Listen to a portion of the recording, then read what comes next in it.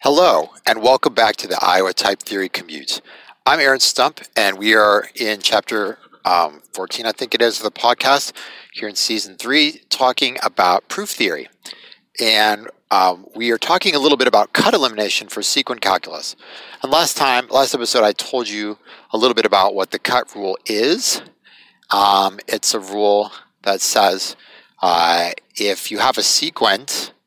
What's a sequent again? It's sort of a data structure that says from some assumptions, some conclusion or the disjunction of several conclusions follows. And so the cut rule, as you recall, is saying, basically it's saying if from some you've got a sequent that says from some assumptions I prove, let's just limit ourselves to intuitionistic case for a moment where we have one formula in the succedent, the right part of the sequent. So we say, like, if from some assumptions gamma, I can prove a formula A, and then if from gamma and A together, I can prove from some formula B, well, then from gamma, I can just prove B.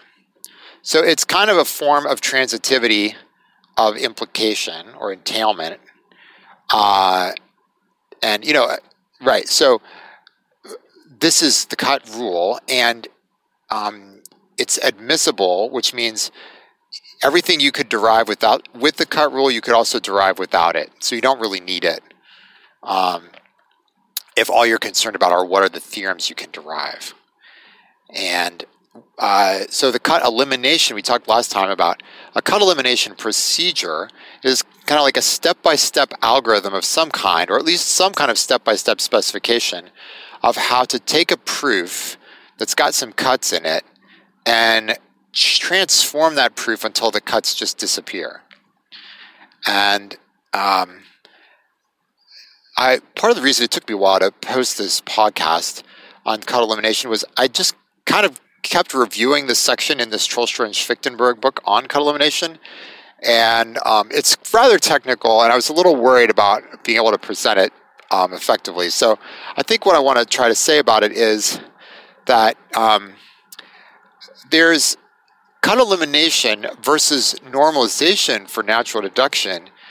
There's several additional things we have to worry about with cut elimination because of the way sequent calculus works.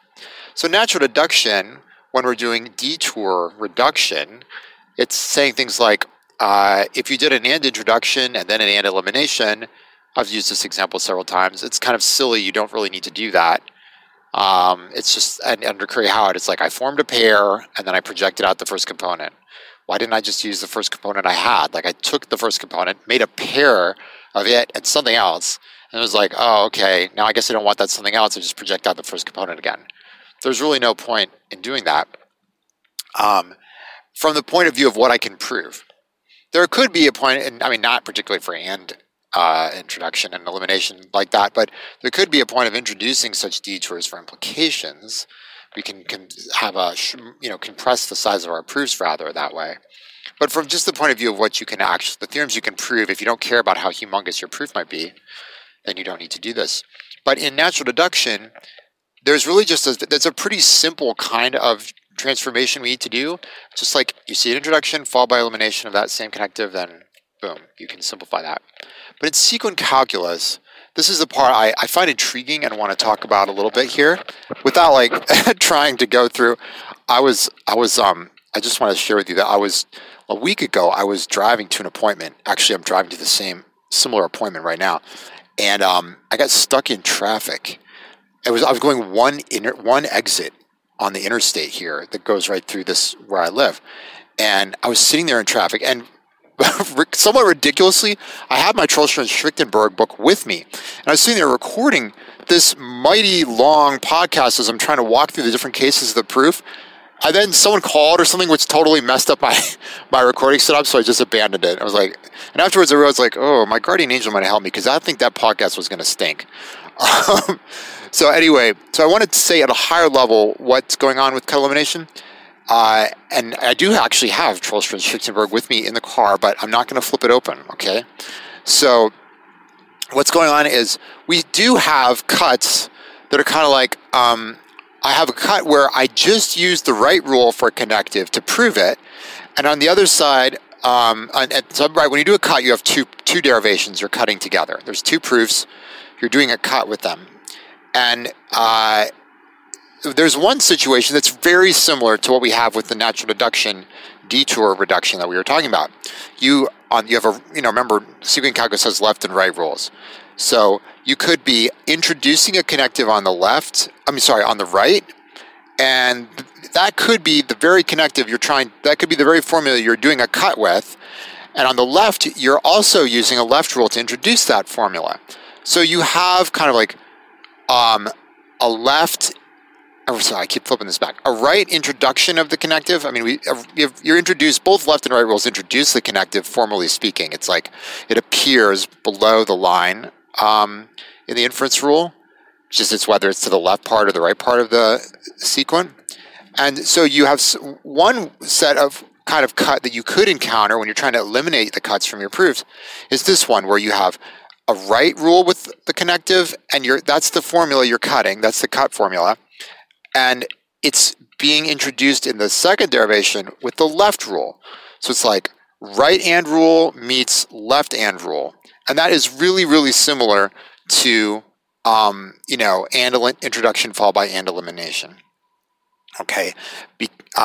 So that case is pretty straightforward. And although I actually was surprised reviewing Trollstra and Schwichtenberg, there's still some kind of surprising things, at least for the particular sequent calculus they're using. Where with implications, the way the cuts were transformed was not what I was expecting. But anyway, but what I want to tell you briefly now, instead of like a 20-minute traffic jam podcast, was that there are other kinds of cuts you have to deal with besides just kind of like, it's sort of like and right meets and left. It's kind of like a matter meets antimatter.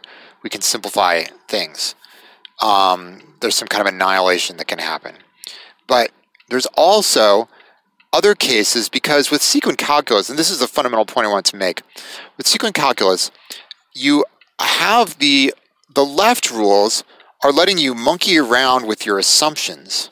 And the cut rule is saying like, well, one of my assumptions could be some formula that I have a proof of.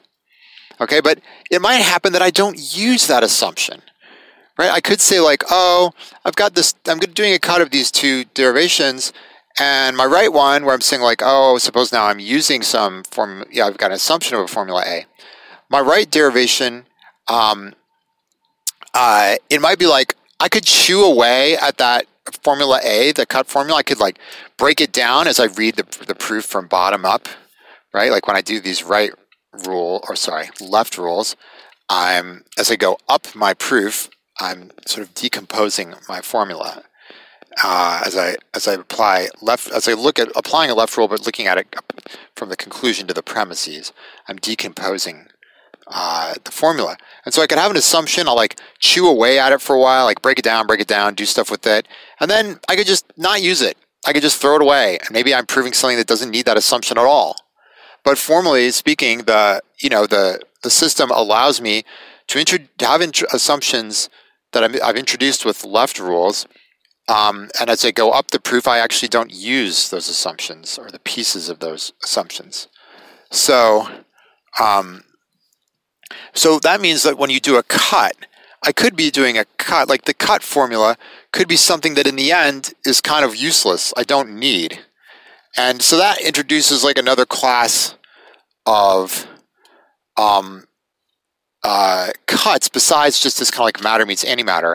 And this is partly why, like in the Trollstra and Schwichtenberg book, there's like 3 different kinds of cuts that they talk about simplifying away. And it's what makes it kind of like more technical.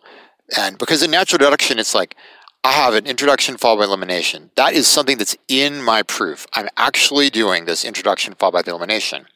Whereas with doing cuts with, my left derivation has a formula in the set of assumptions of the sequent. That formula, as I'm saying, might be kind of not really getting used. And so, but I can still do a cut with it. And that's I can do a cut on it. And that creates this sort of weird noise. Or I might be doing a cut on a formula where eventually I am going to use it, but I'm doing some other monkeying around with my sequent, right? I can have, we don't quite pinpoint where the action is the same way we do with natural deduction derivations when we have cuts in sequent calculus derivations. We're ultimately really going for this matter meets antimatter kind of cut to reduce, but there's left and right rules. I've got a sequent. The cut formula might not be the one that's being actively modified in the inferences for a while. And eventually somebody gets around to saying oh yeah, let's apply a left and rule and decompose that assumption as we work our way from conclusion to premises. So anyway, okay, that's about all I think I can manage to share after a week of sort of enquête is French, anxious messing around with this topic. So anyway, I hope you are well wherever you are, and I'm still going to be talking about proof theory. There's a lot one can talk about. If you have any proof theory questions you want to ask me, fire away. I'll put I'm not an expert hat on for sure, but there's plenty of other stuff I'd like to talk about with that before we move to some totally different topic. Okay, and a big thank you very much to people who chipped in a little bit of money towards the Iowa Type Theory commute here. I really appreciate that. 8 donations. I'm not going to name names just in case people want their privacy that way, but I got $152 that I'm going to just use to pay my hosting fees. That'll cover hosting fees for over a year at $12 a month. So thank you very much. I really appreciate it, and it was touching that people like the podcast enough that they actually go to the trouble of doing that, because it's kind of annoying to click through these web pages. So thank you very much. You actually really made my day when I found that. All right. So take care.